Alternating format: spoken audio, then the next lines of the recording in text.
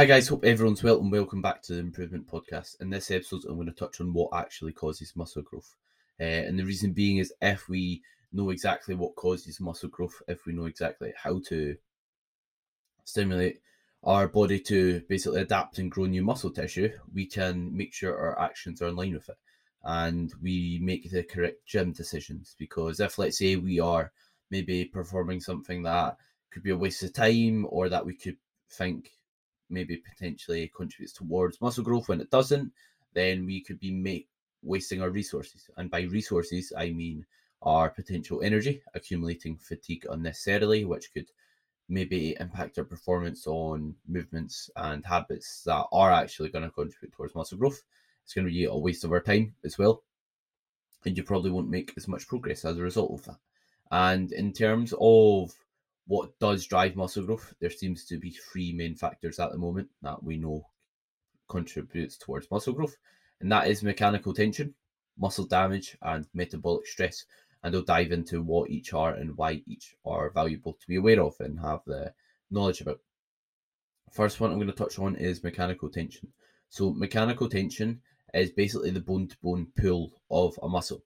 And what I mean by that is a muscle, how much force a muscle is producing from pulling one joint to the other, if that makes sense. And the reason I say bone to bone is because it's not just the amount of weight lifted. When we think about what our muscles do, is they join onto different different tendons, ligaments, and then joints, so that when they contract, they move joints. So as a result, it's not just the amount of weight lifted, because we could, let's say, lift more weight but have less bone-to-bone pull from a certain muscle. And what I mean by that is we could, let's say, lift more weight on a movement that is supposed to use our chest, but because our execution might not be as good, or because of our range of motion or whatever, we could maybe have actually less bone-to-bone pull. That internally, your chest could be producing less force, and there might not be as much tension going through it if, let's say, you aren't performing the movements correctly or your form's not the best. And a good example is if, let's say, someone bench presses with a standard grip, or someone else does it with extremely large arch and a narrow grip, then the person with extremely large arch and a narrow grip will probably not bias their chest as much. They'll probably bias more shoulders, triceps, and as well as that, to have an extremely big arch, they probably won't be using their chest as much, because your chest might not go through as large a range of motion. So there you can see someone's lifting more, but just because they're lifting more doesn't mean there's more force through the chest, doesn't mean there's not as much bone-to-bone pull going throughout the pec. So that's why it's good to think about what's happening internally. So this shows basically why standardized form is valuable, and it's not just about lifting load and lifting a lot of it, because you could, let's say, lift more, but that might mean there's not as much going on internally for the target muscle. So it's important to have that awareness. And that's basically why as well, weight isn't the only way to progress movements, because you could, let's say, perform a chest, we'll just stick to chest training. It's a good example. You could perform, let's say, a chest press, and you could go deeper the next week and take your chest for a larger range of motion. That's going to be more mechanical tension experienced by the chest, because you're doing maybe the same amount of reps with the same weight, but for a larger range of motion, which means greater stretch on the chest, more overall tension throughout a large range of motion. And as well as that, obviously, if, let's say, you improve your execution so that your chest is more likely to do the work, then that's more mechanical tension placed upon your chest, which is going to be progress. If, let's say, you keep your chest proud and you don't allow your shoulders to come forward, your chest will be doing more of that work. So that shows you it's not just about, let's say, moving weight and just getting it to A to B. And remember this, like when you're logging your lifts, are you actually progressing your lifts, or are you just progressing load and making your form worse? Because if so, that is counterproductive. You're probably more likely to get injured. You might not even have a greater internal stimulus on that target muscle, so it might actually be detrimental. And it's hard when you're like, if you really focus on logging your lifts and progressing the logbook like I do, and you take a lot of, let's say, pride and enjoyment in that, and That's your goal when you step in the gym and you're really orientated around that, which I recommend you would be or should be. The downside to that is it gives you a sense of pressure, and you sometimes just get carried away and excited and want to progress, so that you end up, let's say, making execution a bit shallower. You don't quite go as deep. You might not control it as much on the way down. You might put yourself in a more advantageous position to move the weight, and you're not actually thinking, right, how can I simulate this muscle as best as possible? You're thinking, right, I want to get from 1 plate to 2 plates on this exercise, or I want to get this amount of reps on it. We're not thinking, how do we actually challenge the muscle maximally sometimes, which can maybe hold us back. So yeah, when it comes to mechanical tension, that's the main driver, that's the main cause of muscle growth, and it's basically the amount of tension you're putting on a muscle, not how much weight you've got on the bar, how much weight you've got on a target muscle, how much tension a muscle is producing. We want to increase mechanical tension. That's what we should really progress over time, not just the amount of weight we're lifting, if that makes sense. And next up, I'm going to touch on muscle damage. So muscle damage is basically when you experience soreness or DOMS. This is what muscle damage is.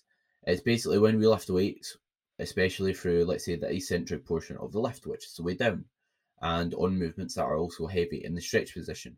That's basically when we occur muscle damage, when we experience the most muscle damage. And it has shown to potentially cause muscle growth and contribute towards that. However, the tricky thing is it's hard to get muscle damage without mechanical tension. So how are we supposed to know that muscle damage does contribute towards muscle growth? And what I mean by that is, like, you can't experience muscle damage without lifting weight, if that makes sense. So you can't really find out without lifting the weight and experiencing mechanical tension. So it makes it quite hard to actually realize, do we actually grow off, or does muscle damage cause muscle growth, or is it just a byproduct of mechanical tension and something that we don't really want but is there? Obviously, muscle damage, I think although we don't know, or in my opinion, you don't really know if it 100% contributes towards muscle growth, or if it is just a byproduct of mechanical tension. But we do know that when it comes to, like, having a good eccentric and making sure we are, like, controlling the reps, going as deep as we can, that's going to probably be good for muscle growth. And what I mean by that is, like, although we don't know if muscle damage does cause muscle growth, and we know, let's say, when we occur muscle damage, it's when we're controlling the eccentric portion a bit more. It doesn't really matter if it does or not, because regardless, it's good to have a slow, controlled loading phase just to keep the weight on the muscle effectively, and also just so we don't get injured. And what I mean by that is, if you try and keep the weight on the target muscle but move as fast as you can on the way down and drop the weight and catch it, it's probably going to feel quite poor on your joints and that muscle at the bottom position of the rip. And also, it's probably going to be hard to keep the weight on that desired muscle. So it doesn't really influence our gym decisions a ton, in my opinion. There is some data coming out saying that lengthened partials can be just as effective, if not more effective, for muscle growth. And something that's interesting about this is, if we get the most muscle damage when we're training in a lengthened position, then that could potentially be something to it. Meaning that could potentially be why, or that could indicate muscle damage is valuable. On the flip side, if, let's say, lengthened partials, what I mean by lengthened partials is just like not going right the way up to the top on, let's say, a bench press, or let's say not going right the way up on a lat, or not going right the way down on, let's say, a back exercise, not all the way up so that your elbow's in line with your body, so that we're spending most of the time in the stretch position. It means we can handle more load and also get a greater stretch. So is it the fact that we experience muscle damage when we do that, or like, could it be because of muscle damage, or is it just a case of because we thought muscle damage does cause muscle growth because it also occurs in that lengthened position where we happen to build muscle better? So you don't really know, but it doesn't really influence your gym decisions a ton, because either way you're going to have a controlled loading phase, or in my opinion you should, and either way you're you're going to be lifting a lot of weight and experiencing mechanical tension. And we build muscle best in that middle and lengthened position, where we also experience muscle damage. So that could be coincidental, or it could indicate something regarding muscle damage, or it could be that muscle damage indicates, or it could just be that that's where we experience muscle damage, so that causes muscle. We don't really know. Sorry if I went a bit of a tangent there. But next up, we've got metabolic stress. So metabolic stress is when metabolites are accumulated intramuscularly. And what metabolites are is just basically like when we experience the pump. So when you feel like your muscles are full of blood, they feel nice and full and big, your skin maybe feels tight around that desired muscle, that's when we accumulate blood intramuscularly. And what this basically does is it stops oxygenated blood getting into the muscle. So blood that we basically want to get oxygen to the muscle to help us perform and to help us basically get more reps on an exercise. And if we can't get oxygenated blood to the muscle, we will start producing metabolites. And these are things like lactate. You probably heard of like lactic acid, for example. So yeah, this is what basically happens, and it's potentially shown that this causes an anabolic signaling effect. Basically, it's productive towards muscle growth. It can cause muscle growth when you get a pump, when you get lactic acid and other metabolites build up in a muscle. When a muscle's full of blood, that can be productive in regards to helping you build muscle. And what does this basically tell us? Something I think is very important is when you're, let's say, giving information, or when I'm giving information, or when you're trying to, let's say, better your own knowledge, is how does this actually affect your gym decisions? When you learn something, is it actually going to help you like be a, let's say, better coach, or be a better, or just be able to build muscle more effectively in your case, or improve your body composition more effectively? Because if not, then it's not really that valuable. If you care about it for, let's say, just your own knowledge and self-development, and you enjoy learning, then that's a different story. But we want to be able to kind of link things back to how it impacts our gym decisions, and be able to not only understand the information, but be able to kind of implement the information in a practical sense, so that we get the most out of our progress. But yeah, what this basically tells us, if getting plenty of blood to a muscle, experiencing a pump does for muscle growth, is if it does contribute towards muscle growth, then it means there's maybe a place for doing high rep sets, for doing maybe supersets and drop sets, because that's the time where we basically accumulate the most blood. So things like doing, instead of just like 8 to 10 sets, or let's say doing 5 to 9 reps on each set, doing things like a 12 to 15 set, or maybe 15 to 20. You could even go a bit above that, or doing maybe rest pause sets where you're doing a lot of reps in a short period of time, or doing movements that, let's say, or doing drop sets on movements where you drop the weight once you reach failure and do a set to failure again. Doesn't have to be to failure, but that's typically how I do it. Or doing supersets where you do one exercise straight into the other. This is basically tells us that this could be beneficial for muscle growth, that there's a place for doing those.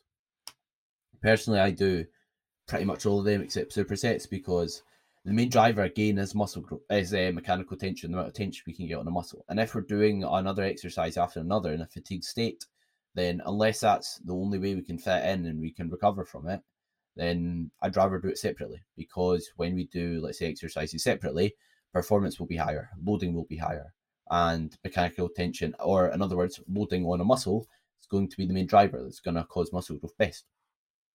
But yeah, like typically I'll try and do some sort of high rep sets somewhere in my program for myself and for some of my clients.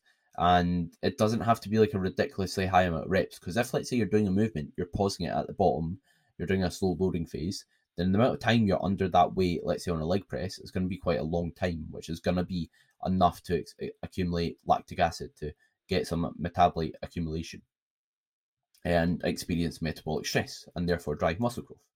And another benefit of potentially having things that provide metabolic stress or blood to a muscle, we'll just say that help give you a pump from now on, for the purpose of this podcast. The experiencing, or the benefit of like experiencing a pump as well, is when we get a pump, nutrients are being delivered to that target muscle, and that can potentially speed up recovery getting a pump as a result of that. So when we think about recovery modalities, like I touched on in a previous episode about them, they all have different things in common, or they all have the same things in common. It's like when we want to recover, we want to basically promote blood flow to the target muscle, to deliver nutrients to it, to help it recover and to get rid of waste products, which is why things like a sauna and Epsom salt baths and massage therapy work, and just general light, non-strenuous movement like going a walk can help you recover. So things like that, that's basically why. There's nothing super magical about it, it just promotes blood flow. And if we can, let's say, get blood flow taking place in our training strategically, while maybe causing muscle growth and also allowing us to start the recovery process, that's potentially going to be beneficial. And in terms of like how all these influences our gym decisions, what it basically means is we should prioritize mechanical tension. We should prioritize loading on that target muscle more than anything. And again, muscle damage could potentially contribute towards muscle growth, but we don't really know because we can't separate muscle growth and mechanical tension. And then you've got metabolic stress, which is things like getting a pump, doing high rep sets, drop sets, supersets, even partial reps. Just basically having that muscle under tension for a long period of time so that you experience a pump, so that you get plenty of nutrients towards that target muscle, and so that that blood flow basically the blood flow basically goes to that target muscle so that you can get oxygenated blood to that target muscle after that. So yeah, that's what we basically want to do, but I recommend doing things that will, let's say, contribute to metabolic stress, like drop sets maybe, or partials, or high rep sets, and things like drop sets, after doing like the big bang for your buck movements where you're getting mechanical tension. And what I mean by that is I wouldn't want to do, let's say, a drop set on lunges before doing, let's say, a hack squat or a leg press, or things like that. If, let's say, your knees are perfectly fine, you've got no reason to. The reason being is that's going to affect negatively our ability to get effective working and how much mechanical tension we can produce with the target muscle. And yes, we'll still be obviously experiencing mechanical tension, but not as much, and we'll be limited to perform just due to how much fatigue that muscle's experienced through doing high intensity techniques like drop sets, etc. So bear that in mind when we're structuring sessions. We don't want to just think about kind of like battering the muscle. We want to think about how can we lift the overall most amount of load throughout the most amount of exercises throughout a whole session, to a close proximity to failure, because we could just, let's say, do one rep at a time to contribute, or to, let's say, lift a lot of weight throughout a session, just keep doing one rep sets. But we want to be in a close proximity to failure and a rep range that causes muscle growth, which is around 6 to 35. So yeah, I hope you enjoyed this episode and you took stuff away from it in regards to how to center your training towards muscle growth, what does contribute towards muscle growth and what doesn't. And if you did enjoy it, feel free to like, subscribe, share it on your story if you did, and share it to someone who you think would enjoy the podcast. Greatly appreciate everyone listening as always, and hope everyone has a great day.